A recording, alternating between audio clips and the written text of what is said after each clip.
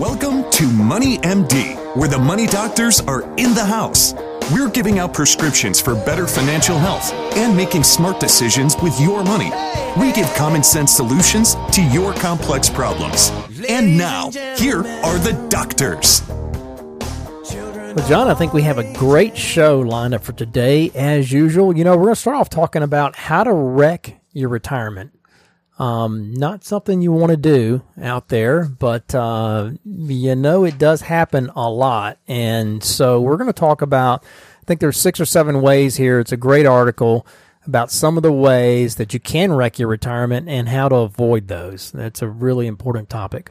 Yeah, and then we're going to follow that up with a pretty interesting case study, if you will, of a company, Steve, that's been around for over 100 years, and they've struggled mightily in the stock market, and it used to be a bellwether. It was a blue chip, still considered a blue chip, but they've had a string of years now that has not been real good. So we're going to dive into the reason to diversify, and if you don't do it, it's going to get you at some point. So it's a neat case study.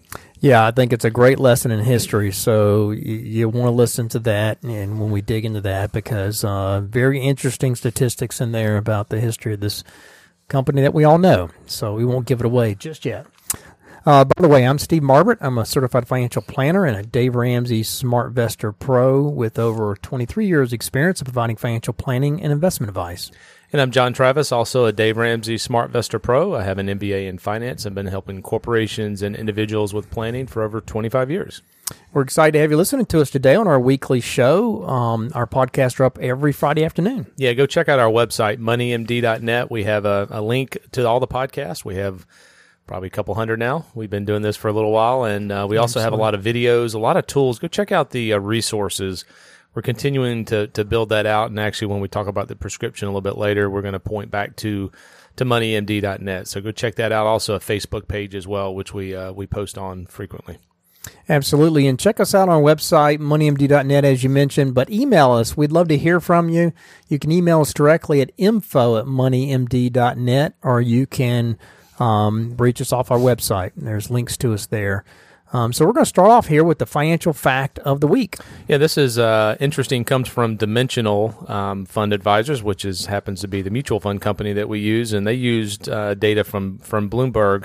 But Steve, it's interesting. The last 20 plus years, the number of stocks on the U.S. Stock Exchange has decreased from its peak of about 7,000 and has been cut in half to about 3,400. However, if you look at the growth on the international side, there's over 39,000 different stocks internationally. So people sometimes get focused on the U.S. and really looking just at the U.S. There's a huge amount of opportunity outside the U.S. borders. Yeah, it's shocking to me that the number has decreased by half in the last 20 years. And you have to ask the question of why. What's caused that decrease? And I think and then while it's also increased abroad. Mm-hmm. So I think maybe the reason is regulations. Maybe the U.S. has been, we went through the .com era and we went through the failure of Enron and some of those companies, and then, more recently, the great recession. And so I think a lot of different regulations have come on board mm-hmm. and have really kind of choked small companies from going public. But at the same time, that's probably been the opposite trend internationally. But to me, it really highlights why you want to invest internationally. Yeah, there's 10 times the number of stocks internationally that there are U.S. So, yeah, we're big believers in investing and being diversified outside the U.S. as well. So you got to make sure it's right for you and your portfolio. But really interesting fact of the week. It really is. It really is. So, okay, and that leads us up here to our first topic, and that is how to wreck your 401k. Not something you want to do. Not a very positive topic here, Steve. It's not a positive title, but we're going to spin this positive. We're going to talk about how to avoid those things and how to really make your 401k thrive. But this is an interesting article out of Market Watch. Mitch Tuchman wrote this here very recently that we're basing this on. But the 401k, John, was born about 40 years ago. It's been around a long time. It was the Revenue Act of 1978, which included provisions that allowed employees to avoid tax on a portion of their deferred compensation. And then there was a benefits consultant named Ted Benna who created the first plan, and then he asked the IRS to issue a private letter ruling to kind of codify it, if you will, and to approve it under law. And then after some IRS changes shortly after, plans just caught on like wildfire, and that led to widespread acceptance and use as the retirement vehicle of choice by large corporations. Since then, though, 401k plans have now, they've been a boon to millions of Americans who have access to them. There's over 55 million participants in 401k plans, with $5.3 trillion held in plans nationwide at the end of last year, according to industry data here recently. So, simply put, 401k plans work. It's incredible the amount of money that's in 401k plans. Yeah, I would say what Ted did was pretty good work he did from a consultant standpoint. That was pretty good consulting. He did it actually for his own company, though. First, he was kind of being self-serving and I guess trying it out. And he figured, hey, man, if I can make this work, I can sell this to large corporations, and that's what he did. Yeah, that's very, very wise, because it has been very successful. And, sometimes workplace retirement plans, that get some bad press. Sometimes they're loaded with high fees, and sometimes they don't have good choices. But in addition to providing income tax breaks, the plans are designed to really fend off your worst impulses for spending in your retirement. For instance, you'll pay a penalty plus taxes for withdrawing money too early. So people tend to leave that money alone, and they let it grow and compound over years, and that really does work. And so that's the good news. The bad news is, otherwise diligent savers, they can leave their money on the table with the 401k. Sometimes they don't even realize they're leaving it on the table. And that's true even for those contributing the maximum amount. So if you care about maximizing your retirement, be careful how you're going to treat your plan and avoid making some of these, unforced and unknown 401k errors. And we're going to dive into that right now. Yeah, that's right. That leads us up to mistake number one, and that is not saving in a 401k. Of course, that is the biggest mistake. That's a way to wreck it. Yep, that would certainly wreck it if you don't participate. But yeah, it seems fundamental. But there's a shocking number of people that simply ignore the opportunity to save in a retirement plan at work. Up to 60% of eligible workers, according to one study, don't use their 401k plan, which is hard to conceive of. To overcome that human inertia, though, companies have started to enroll employees automatically. So there's automatic enrollment in a lot of plans now. And, many people, though, also don't have access to a retirement plan at work. A Pew Charitable Trust study found that 35% of workers aged 22 and older had no 401k plan to access at work, while about 80% of baby boomers, though, do join a plan if one is offered. Only 52%, only about half of millennials will choose to participate. So that's another problem, is just the choice to participate. Older folks, recognize, I think the older you get, the closer to retirement, you recognize the benefit of having money accumulating in your plan. But even those who do have access to their plans at work and do save, they can leave a lot of money on the table by not taking advantage of all the options and the power of compounding investments over a working career. And that leads us up to our next mistake. Yeah, and that's not investing. Even with the automatic enrollment, which is, I think, a good enhancement, a lot of those people are just keeping it in cash. 80 to 90% don't actually invest it. They're just putting it into cash.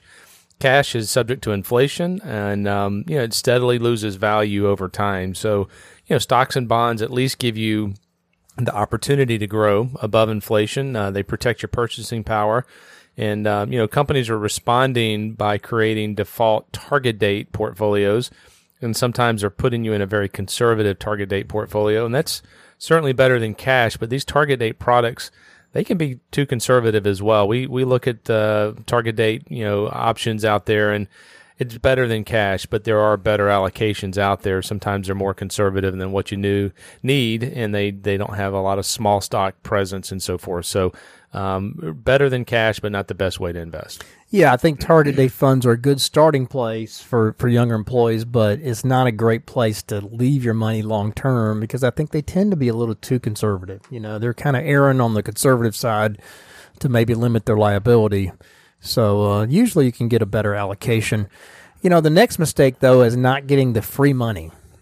John, we talked about the free money. Yeah. Exactly.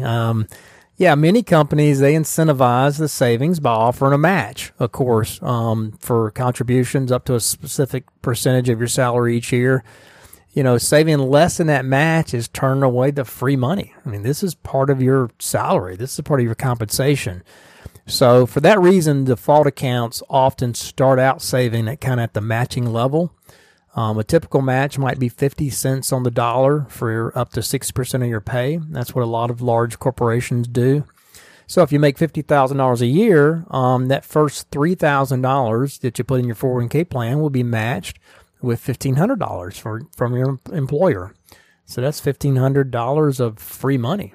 You can't give that up. That is part of your pay. Some employers do less, though. They match maybe half of that, up to 3% of your salary maybe.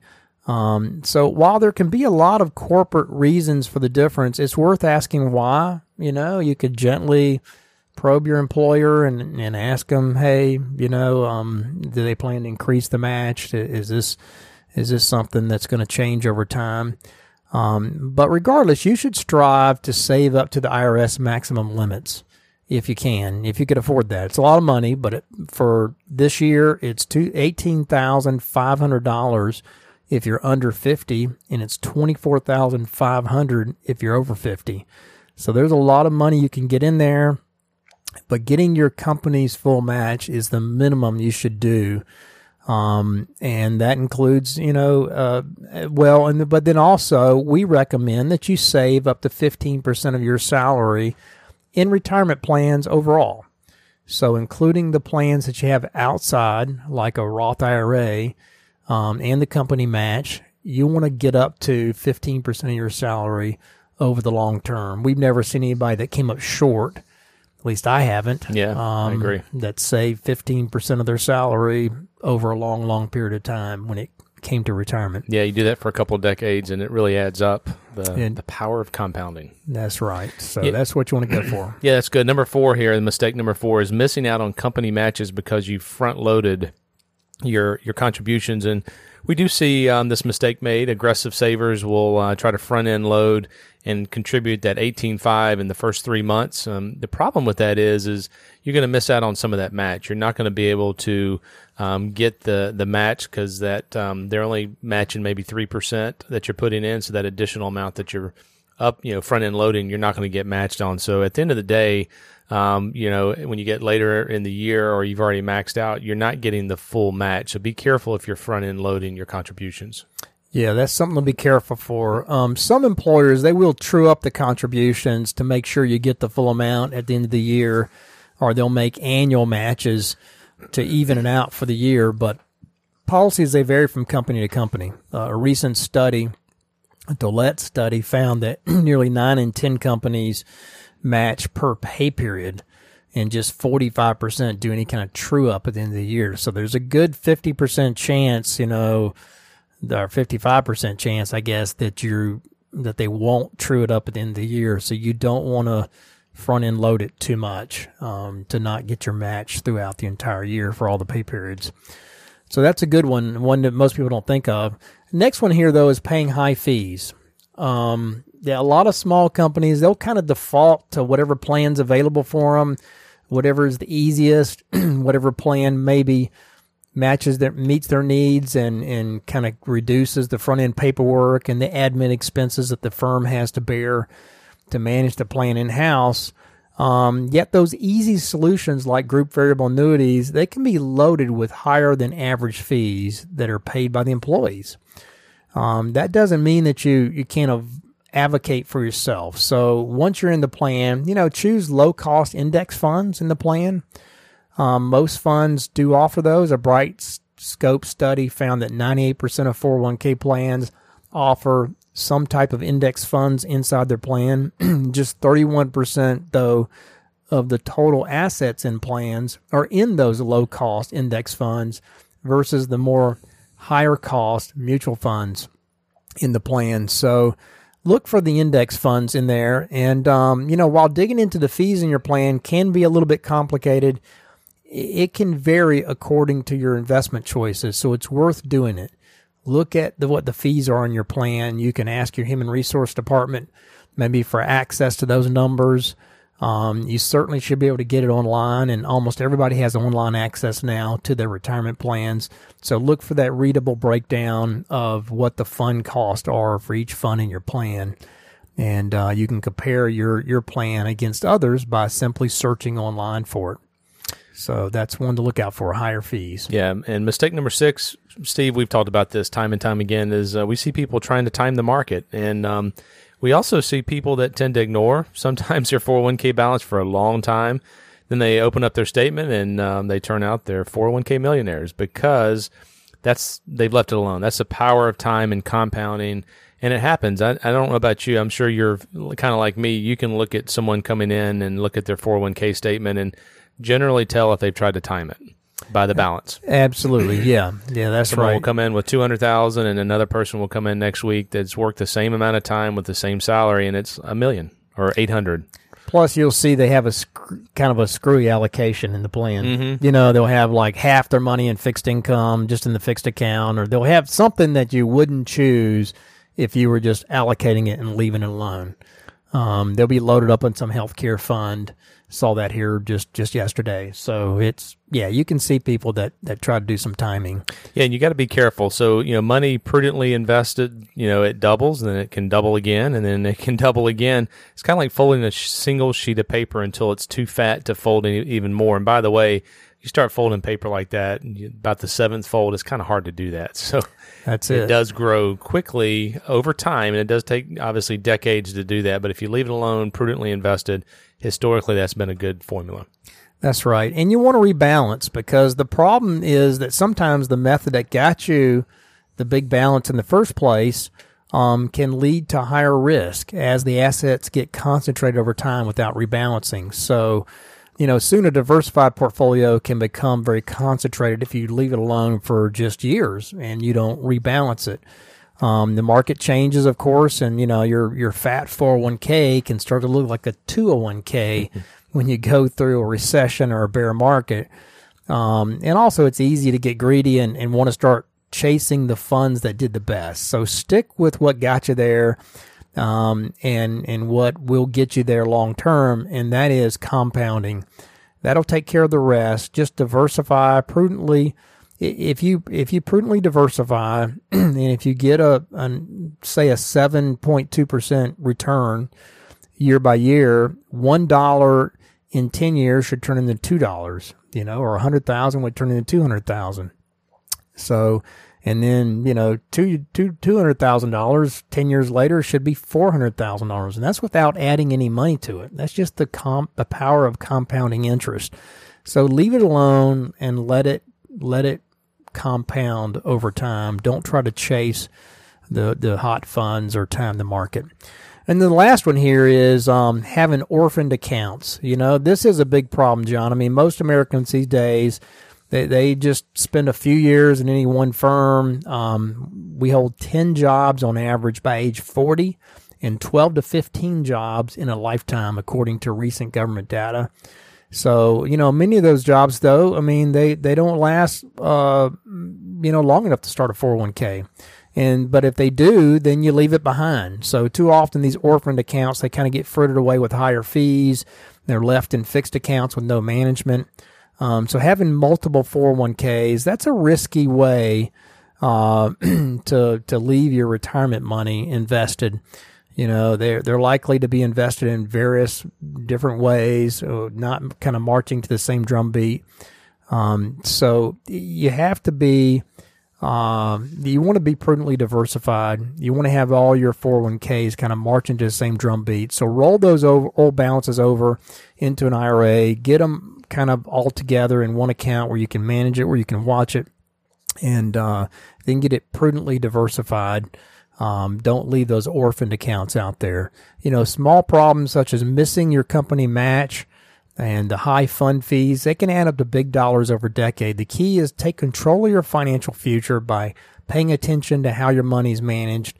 no matter what your stage is in your career, your future and your retirement will thank you down the road. So that's great advice. That did turn out positive. I like it. It did. See, there I spun that positive. And speaking of positive, that leads us up here to our question of the week. Yeah, this question came from a client recently, and they just kind of decided to buy a home. They had quite a bit of money in a brokerage account and talked about it. And the question was, should I take the money out of the stock market now or wait until I need it? So that we were talking about months here, and the markets had done well, and actually it was back in January, and so we sold it at a good time, and obviously we didn't know what the markets were going to do. But when you need something in the next couple of months, generally putting it in cash and it's there for you, you don't risk the markets dropping and having to change your plan. So, yeah, a couple of months out, we would say take it out of the market. Yeah, generally we would, unless the market's way down maybe, but you certainly want to take a hard look at that. If the market's not down significantly, you probably want to take it out if you're planning to use the money and it's money that's earmarked already. So, all right, and that leads us up here to our final topic, and that is a lesson in diversification.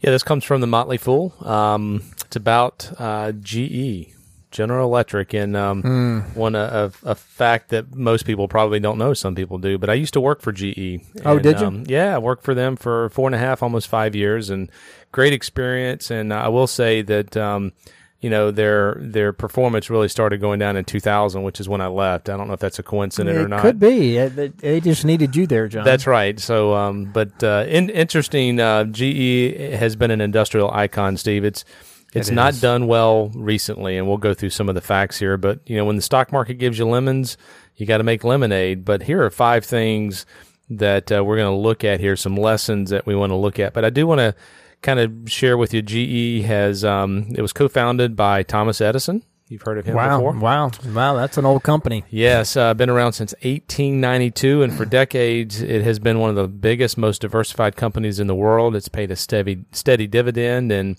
we've all used company products and services, light bulbs and so forth, pretty much on a daily basis. But so far this century, the reality of GE is it's really been a horrible investment. After reaching almost $60 per share in 2000, it now trades for $14. Wow. So there are 5 lessons that you got to take away from this, because I've talked to people. I used to work in the company, and GE was one of the best companies in the world, and they have really, really struggled. So lesson number 1. Yeah. I mean, I've had clients that had big holdings in GE, so I kind of know the history, in 2000, whenever it started down. But, I mean, there's a lot of lessons to learn here. I mean, even blue chip, the first lesson, though, is even blue chip stocks do get the blues. Anything can happen to one company. Back in the 1920s, according to Wall Street lore, a Dow Jones employee named Oliver Gingold was standing next to the stock ticker machine in a brokerage firm that eventually became Merrill Lynch. And he saw a few stocks, trading more than $200 a share. And they moved higher. So he reportedly turned to the person standing next to him and said, I got to get back to my office to write about these blue chip stocks. So, I mean, that's when kind of the blue chips were born back then. The term blue chip was originally applied to stocks with high prices because blue chips are worth more than the red and white chips, from gambling. So it was kind of the expensive chips is what they were known as. Yeah, I'm not a gambler, but that makes sense. I mean, the blue chips are worth more value, and so that's how they came, to be known as, and they were reliable, steady stocks. And in fact, according to the dictionary, the current definition of a blue chip is a stock issue of high investment quality that usually pertains to a substantial, well-established company and enjoys public confidence in its worth and stability. So where can you find such stocks? You look in the index. Blue chip is often the description of the Dow Jones. And in fact, GE was among the 12 original members of the Dow, which was created in 1896, and it's the only original member that's still around. So it has been around a long time. So despite the blue chip pedigree, GE really hasn't been a model of stability or reliability over the last 18 years. So Steve, there really is no stock that is surefire moneymaker. I mean, there isn't. People are pointing towards Amazon now, and they're great and they're dominant, but you just don't know. You don't. I mean, Coca-Cola used to be the darling stock too, and we have family that owned that stock for years and years, and I remember when it topped out at like $86 a share back in 97, 98 time frame, and it's never seen that price since. So it has been like GE. It has gone decades now without seeing big gains and getting back to its very high price that it was at back in those days. Lesson number 2 here is holding for the long term, is no guarantee for success. It was 1996 when GE first exceeded $14 a share on a split adjusted basis. And here we are 22 years later, John, and the stock is still around $14 a share. So that's 2 decades with no growth. Ouch. That's a long time to just get a dividend. That'll change the retirement plan. That certainly will. And, so our standard advice is to keep money that you need in the next couple of years out of the stock market, of course, because you don't know how long it takes for a stock to recover from a bear market. But an individual stock is very, very different. History of GE, as that illustrates, even time frame of well more than 2 decades is not a guarantee that you're going to make money in a stock. So you want to avoid holding individual stocks for any long period of time. Yeah, and lesson number 3 here, Steve, is past dividends, don't mean anything about future results. We look at GE and I know we've had these conversations with folks, and they view the P&Gs and the GEs and the AT&Ts as dividends that'll never, be cut and stop. Well, in 2008, a lot of companies cut their dividends, and GE recently has slashed their dividend. I read something this morning that they're looking to slash it again. So people that counted on that income, it's gone, or it's being changed, and it may be changed forever. So dividends are not a guarantee, even with some of the largest companies that have been around 100 plus years. So be careful with dividends. Lesson number 4 here is a diversified company is not a substitute for a diversified portfolio. GE is in about 130 different countries, and they have a lot of different sectors: appliances, electronics, aviation, healthcare, sciences, entertainment. It's very diversified, but you can see what happens when one company doesn't perform well. It's been 22 years and it's made zero money. So be very, very careful about looking at a diversified company as a substitute. Yeah, that's exactly right. Even with its multiple business lines and multiple countries, it didn't prevent the stock from being a dud of investment over the past couple decades. And so, unfortunately, it's a painful lesson for many GE employees. In a recent Wall Street Journal article, they thought that they were fine positioned. They pointed this out in this article.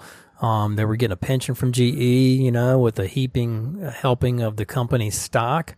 But because they, bought it at a discount in the stock purchase program. But unfortunately, they profiled one person in 2016 worth $300,000 of company stock, but they had to go back, and it was worth half. Just a couple of years later, they had to go back and having to go back to work. Yeah, so it's not a pretty picture. The bottom line is, if you own an individual stock, which we don't necessarily recommend, we don't do that. Don't have more than 5 to 10%. Dave Ramsey talks about that number as well. Regardless of the size and the reach of the company. It's very, very dangerous and can really hurt your future. Lesson number 5, diversify your own plans. If you're working for a company, you need to make sure you have the right skill sets, because companies change. I mean, you look at Amazon changing industries out there with what they're doing. So make sure that your skills are up to date, and you're keeping your knowledge of different industries up to date as well, because things can change very, very quickly. Absolutely. Well, it's a great article, great reflection back on what can happen to even blue chip companies. So that will lead us up here to our prescription of the week. Yeah, Steve, this prescription is about college graduates, and it's really talking to high school students and parents out there. There was a recent table that came out that we came across, Federal Reserve Bank of New York. We've actually put this on our website, moneymd.net. Go check it out. It has a listing of majors the unemployment rate associated with those majors, the underemployment rate, which means you have a degree but you can't find a job in your degree. Degree, which is significant. It has the median wage when you first start and a median wage mid-career, and it also shares the number of people that have graduate students. So let me just give you an example. Social services, you make about $30,000 coming out. Almost half of those folks have a graduate degree.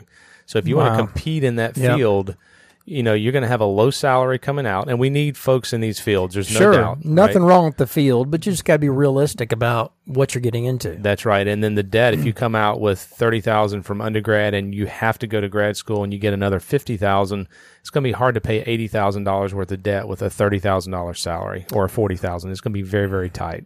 Absolutely. Yeah. I mean, this is, I think, remarkable data, and I never seen this before where it shows the underemployment rate for a degree, and you can look at some of them that are terrific. And that was always my impression that nursing was a fantastic degree.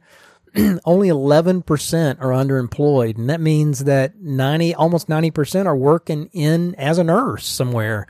Very low unemployment. They start at $50,000. What a great degree. What a great career to go into in terms of getting a job and then keeping the job in your field. But at the same time, as you mentioned, there are other careers out there like criminal justice where it's 75% underemployment rate. So that means that 3/4 of people that get criminal justice degrees don't find a job in their field or they don't stay in their field for some reason. So you just need to look at this type data. This is very eye-opening information. I think it's very useful. Yeah, check out our website, moneymd.net. It's in the resources tab, along with some other things that you may be interested in. But it is a great data set. I actually sent it to 2 educators yesterday, and maybe they already had it, but it really is good information. Yeah, it really is. All right. Well, this has been this week's edition of Money MD. Tune in next week to hear more prescriptions for your financial health. Do check us on our website, moneymd.net. Email us your questions at info@moneymd.net or give us a call at Richard Young Associates at 706-739-0725. Thanks for listening. Have a great rest of the week. Have a good one. This program contains general information only and should not be taken as specific investment, tax, or legal advice. This broadcast is not a solicitation for the purchase or sale of any security. SmartVestor Pro is not connected to investment returns. Further information is available by contacting Richard Young Associates, a registered investment advisor.